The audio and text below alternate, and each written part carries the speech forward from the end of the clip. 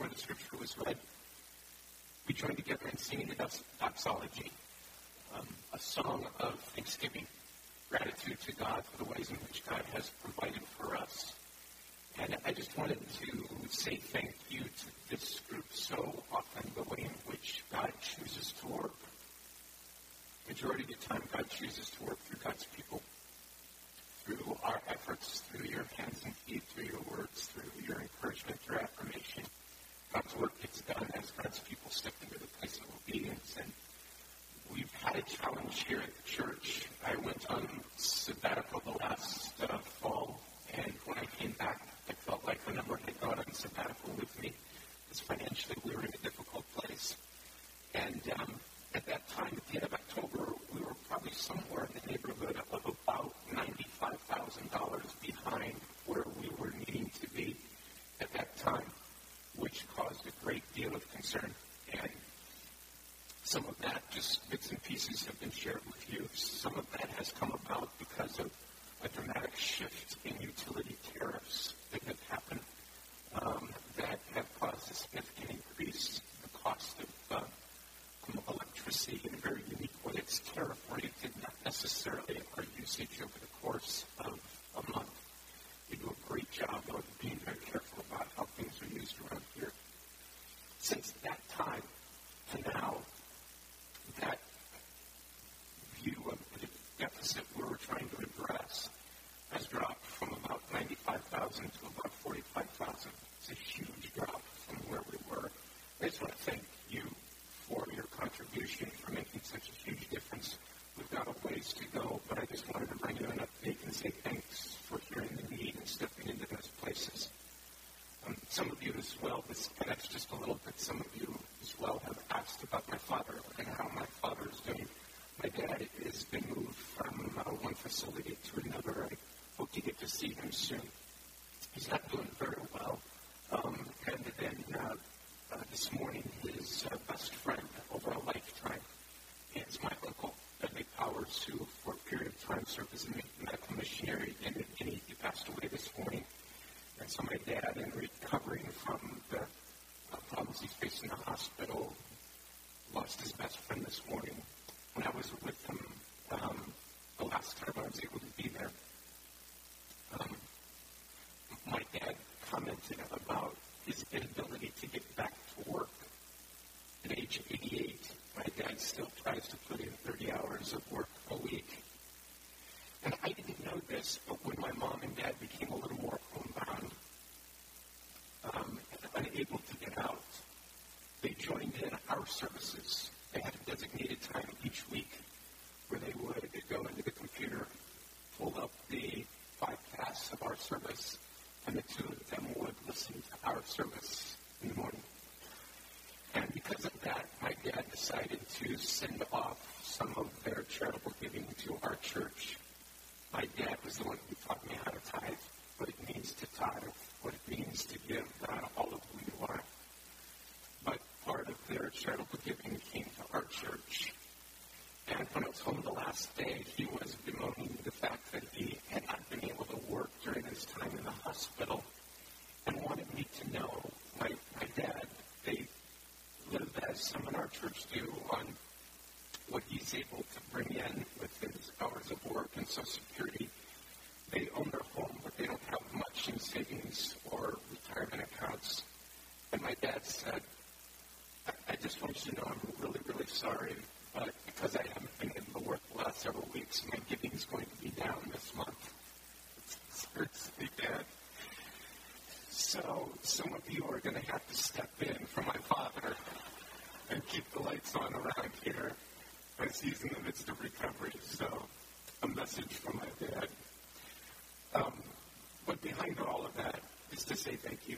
Thank you for living into how God provides for you and how we might take our collective resources and make a difference for the kingdom of God in this place in some amazing and powerful ways.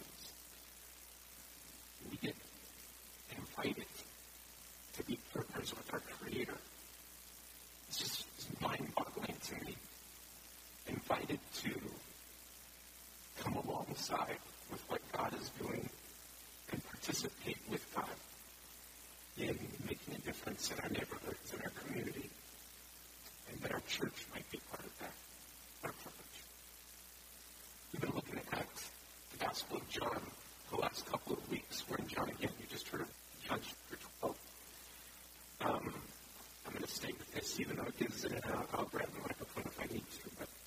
But John chapter 12 has, in this text that you just heard, a similar passage to what we considered last week.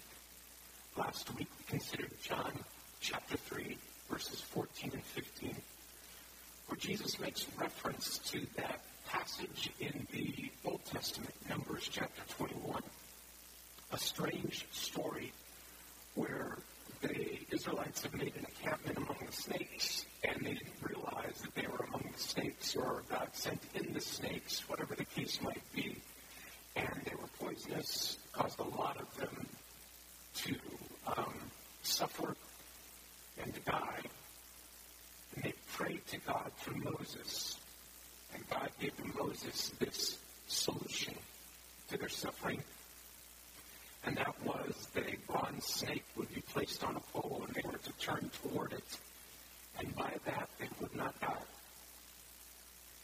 And it says in John chapter 3, verses 14 and 15, that in the same way the Son of Man will be lifted up, that those who believe might have eternal life. The same thing happens again now in John chapter 12, verses 30, 31, 32 in particular. It says that the Son of Man must be lifted up, and if the Son of Man is lifted up, all people will be drawn to him. So Jesus uses the same words again. Or, tied in with Jesus using the same words again, John, the author, draws on Jesus' words to drive home some very important points.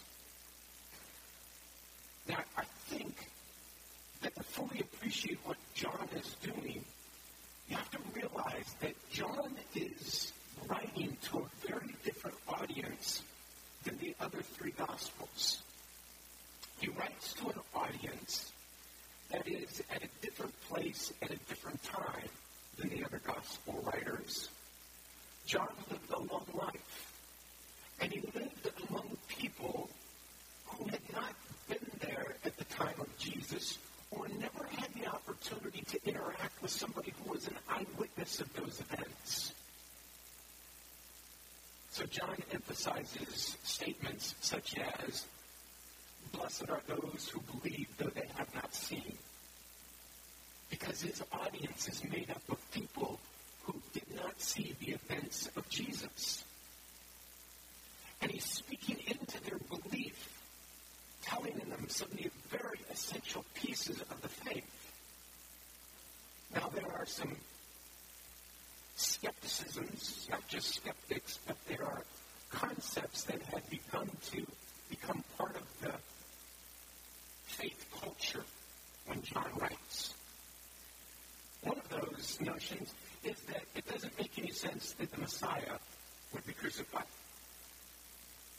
Why was that necessary for the Messiah to be crucified? Certainly the Messiah that we read about in the Old Testament was going to come and set up a kingdom. And John speaks throughout his gospel toward Jesus moving toward the cross and draws on the Old Testament to emphasize the essential nature of the crucifixion so that the kingdom of heaven might be created among us. He addresses it head on and over again gives little storylines and statements from Jesus to speak about the crucifixion. In fact, in John's gospel, Jesus is not reluctant to move toward the cross. Jesus says very clearly, "This is my hour. This is the hour for which I came." Jesus' movement toward the cross is not resistance and trying to stop the whole process. In fact, in this passage, we have already moved to the last week of Jesus' earthly life. And it shows such resolution on Jesus' part to go to Jerusalem so that the confrontation might take place. This John also, having written later than the others, was very aware of what the Roman Empire had created. And in wonderful literary ways, he keeps using language about Jesus as the king. Sometimes he'll draw in ways by which the Roman Empire and those who represented the Roman Empire mocked him as he went through the trial before he was sent to the cross. The sign that was placed on top of the cross, the robe, the crown of thorns, all of those things done in a mocking way about being king of the Jews. But John uses it in such an ironic way because he becomes, through the resurrection, the King of Kings. The kingdom has come. John sets this in contrast to the Roman Empire and every other cosmic force in the world. This one is our King. So John speaks to an audience and uses the stories and pieces of Jesus' journey to address the needs of the crowd that would be reading this gospel. I think one of the reasons it's incredibly appealing to people of today is because we're much like that crowd. We've not had the opportunity to be with any eyewitnesses. We didn't get to see it. We didn't get a chance to talk to anyone who saw Jesus or was there for the feeding of the 5,000 or came alongside during the trial or were part of the crowds when they yelled for Barabbas. We didn't really get to see any of that. We are among those who, though we have not seen, are wrestling with our belief. And John pronounces a blessing on us. Says that Jesus understands that. He provides a gospel that gives us this wonderful perspective of a storyline that is much bigger than just the Roman Empire. A storyline that's much bigger than just Bethlehem, a little small portion of Galilee. This is a story that encompasses all of creation. A story of which we get to be a significant part. At God's invitation. And so as this storyline begins in verse 20, the passage that we're looking at, it is in Jesus' last week. He's gone to the home of Mary, Martha, and Lazarus, and so many people are intrigued because of what happened with Lazarus that they're really interested in Jesus. They greet him as he enters Jerusalem with palms, and we'll talk more about that next week. But in this particular passage, as they are moving toward Jerusalem for the festival, there are some Greeks who have come as well. And there are some who would think that by Greeks they are referring to Gentiles, and that this is somehow the beginning of the opening of the good news to the Gentiles, those who are not Jews. But the language that's used, that's probably not the case. These are probably Jewish Gentiles. That's why they would be coming for the festival. They were part of the dispersion of the Jews, and they had taken up residence among the Greeks. And so they come back, and they've heard about Jesus, and this was their opportunity on this pilgrimage to hear more about this person who news has traveled. A lot of chatter has taken place. And they find Philip. Philip was highlighted by John far more than Peter. Peter's highlighted in the other Gospels, not so in John. He highlights some of the other disciples, and Philip is one of them. They go to Philip, and they say, we'd like to talk to Jesus. Philip goes to Andrew and says, they're interested in seeing Jesus, so both Philip and Andrew make their way to Jesus and tell him of this request. It's really strange what John does here, because Jesus' response is almost disconnected from the request. We can't tell if the Greeks are part of the audience. We're really not even sure by the way the language is if Philip and Andrew are even part of the audience. John does what John sometimes does. He tells enough of the story to set up what to him is really important. And that's what Jesus has to say about his death. It's almost as if the characters become props. It's not that they didn't say this, they did, but John simply uses them to set up the important part of the story, and that is Jesus' discussion of his own death. He begins to talk about a grain of wheat, and that this seed will remain a single seed unless it goes into the ground and dies, and if it does that, then it will produce an enormous crop. He begins to unfold about the imminent death that he is about to face. And so we are confronted in these moments with the disciples of the crucifixion. The hope of resurrection we know, but that's not part of the discussion right now in terms of Jesus' full revelation to them. He just speaks of his suffering and his death. There is an aspect of suffering in our Christian walk where we invite God into our suffering.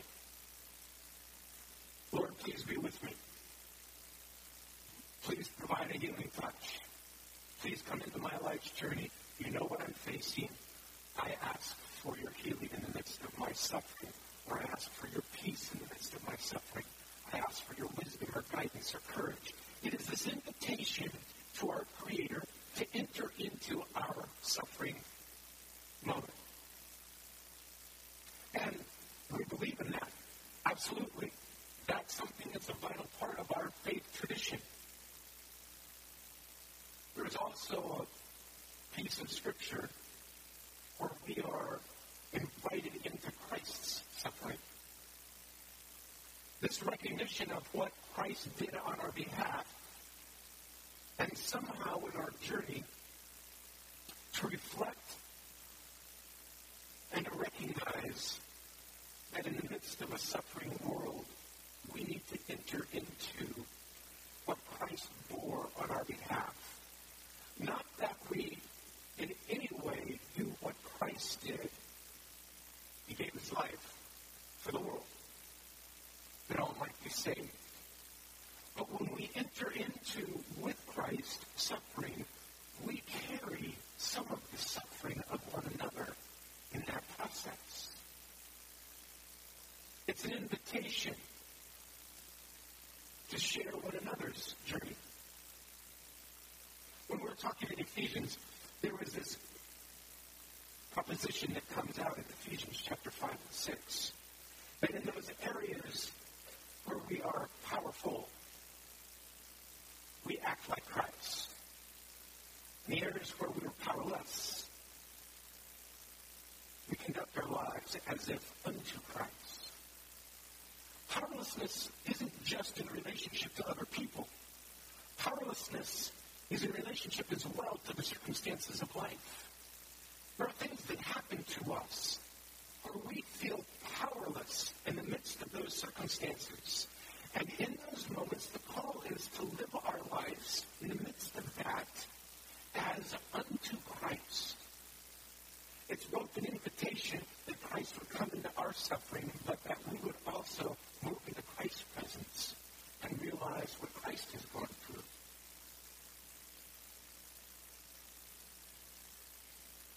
But then a most powerful piece is to enter into that journey with one another, that we might hold one another's burdens and cares, that we might walk the journey side by side. I think sometimes for us, we have misunderstood how we're to move into this place where we understand suffering in a new way. Sometimes it's not until we hit those difficult moments where we cry out to God, and God invites us to do that in that moment. But I have to confess that when I'm in a deep body of water and I'm going down for the third time, that's not the best time to yell out for a life preserver. It would have been a lot smarter if I, while I was still in the boat, put on the life preserver, felt secure so that if I got into the water or fell in the water, I was in a place where I had already come to understand the safety that I have, the thing that holds me up. A few years ago, I had a chance to climb with some friends, Half Dome. Several of you have done that, this long hike, and then you get to the spot where it kind of goes down a little bit, and you embark on the last incline, which is pretty steep on pretty smooth rock to get up to the top of Half Dome. And there is this pathway that goes up with some kind of like guy wires that you can hold on to. And if you read up on it before you go, they say that you can, if you want to ahead of time, bring along a small little harness and a little attachment with a carabiner and lock into that wire as you go up. That was something that I wanted to do. After I read that, it seemed like a great idea to me. I was probably one of, 3 people that did that, which is fine. There were dozens upon dozens and dozens of others who did that, didn't do that, and made it up and down just fine, though that is the location of many accidents that have been tragic over the years. But here's what I noticed. I did notice over and over again this sense in which not all, but many of my fellow travelers were overwhelmed with where each next step went, the angle that they were on, what they were holding on to, and very concerned about making their way step by step up this steep incline. I locked in with my little carabiner and the rope that I had attached. It was like a picnic for me. I am not fearless, but in that moment, I knew I was secure. I went up a little further, I reattached in the next section, I kept going up. When we came to a stop or when somebody up ahead had a little bit of a slip, there was no fear that I was going to get knocked off. I was connected. I was attached. It was, in the midst of that moment, easy for me to experience the beautiful vistas, the joy of the moment, the wind in my face, the beautiful sunshine, the people around me. And I have watched faithful Christians who have somehow not attached themselves to the source of life, to the place of belonging. It is as if Christ on the cross was something to glance at as I went on about the rest of my life, not something to gaze upon. This story out of Numbers, from which we get this language of Christ being lifted up, it says very clearly that God said, when you have been bitten and are in the midst of suffering, turn toward the pole and gaze, and you will not die. There is for us a call to gaze at Christ on the cross. It is for us redemption, renewal, restoration.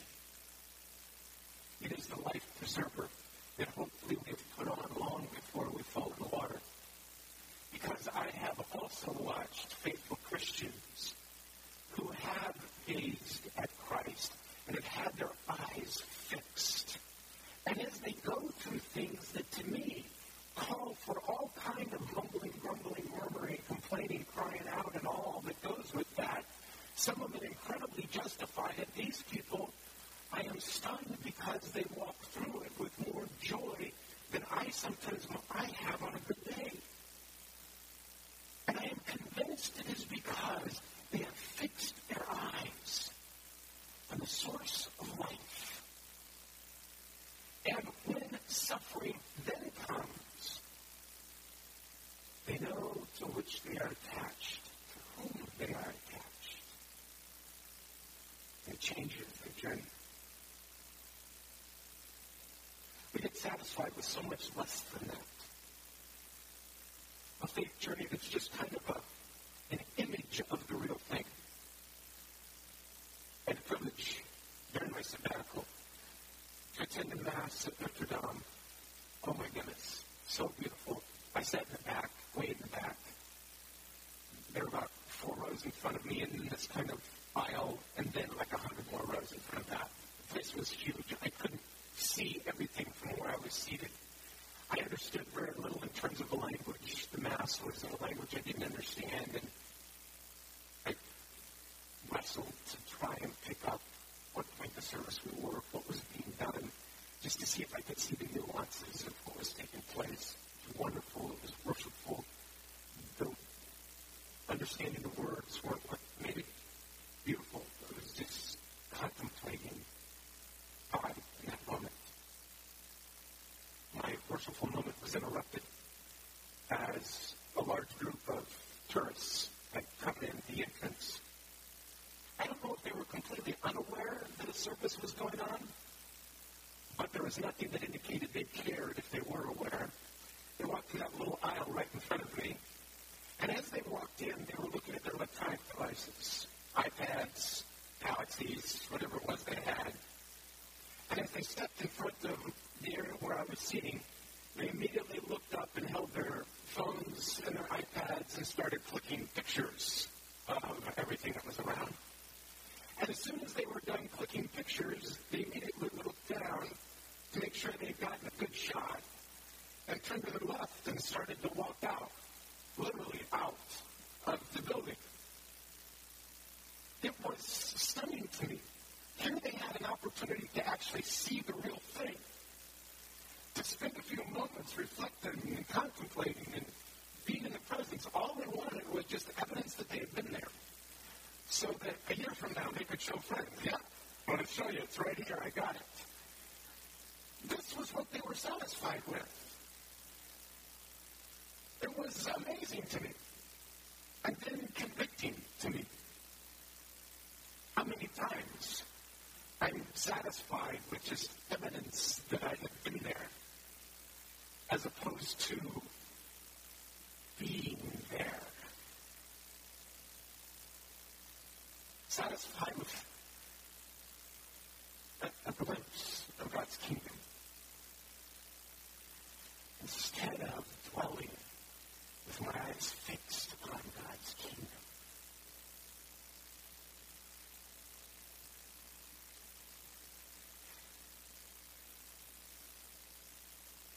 John is inviting us. He quotes Jesus' invitation. I must be lifted up. John says it's to indicate the type of death he had. But Jesus' words draw in the Old Testament story and what he had said early on in his ministry. If I'm lifted up, I will draw all people to me. The drawing of our attention, our focus, our gaze, so that whatever we face, our eyes are fixed on Christ.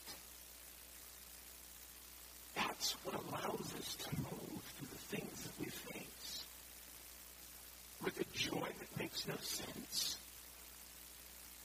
with a peace that is really difficult to describe. Doesn't mean it's not heavy or difficult or even painful. We're invited into this place that is described by some as suffering, but it's so much more than that. It's an invitation to see the kingdom in a fresh, new way. It's an invitation to join Jesus.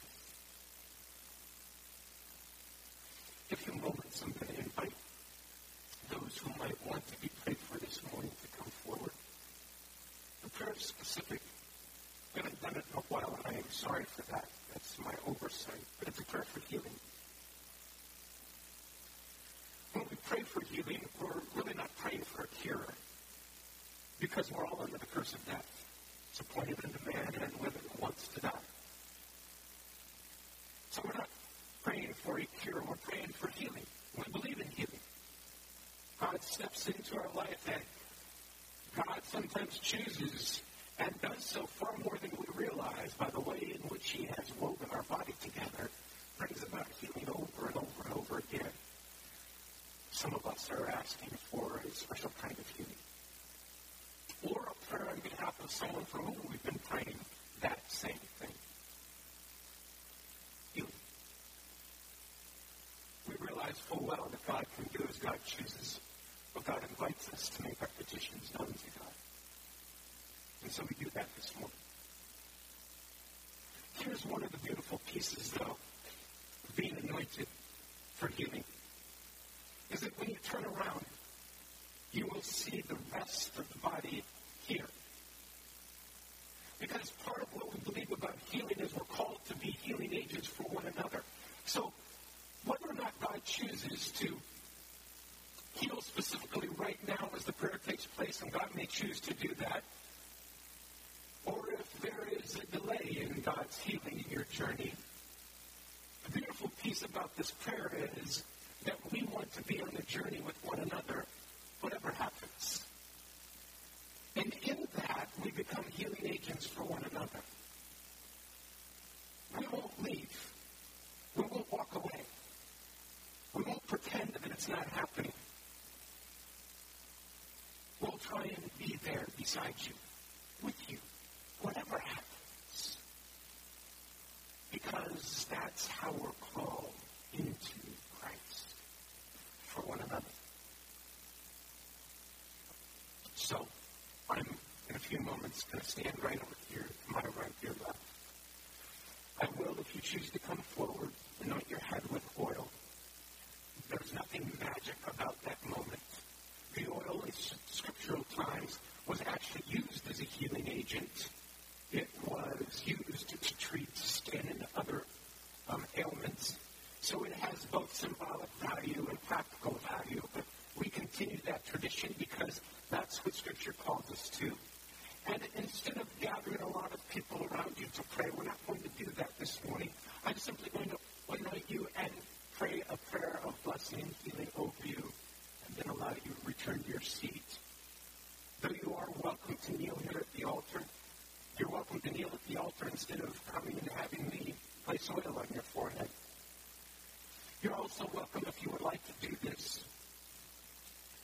In your folder, the far right-hand corner is a connection card. If you'd like to fill out a prayer request, put it in one of these baskets, or pray at the altar and fill out one of these little notepads with a prayer request and put it in the basket. Our prayers continue beyond this morning. We want to lift you up in prayer. I also know this. There are some here that I know and some I don't know who are prayer warriors in this church. God has called you to a ministry of prayer. I know that. I know you pray for me. I'm grateful. I'd love for you in this moment to pray. I might encourage you to keep your eyes open to see the individuals for whom you're praying. That's okay. If you see somebody come to the altar and they're alone and you think they might appreciate somebody praying with them, come forward and pray with them. That's great. This may take a few moments. There may be no one that comes forward to be anointed. That's okay. Don't be anxious about that. There may be 150 people that come forward. That's okay. Be patient. I'm going to play a little bit of music. I hope you'll pray. Pray for the people seated beside you. If you want to bring somebody with you to prayer, ask. We'll have a closing benediction and song at the end of this. But I'm calling our church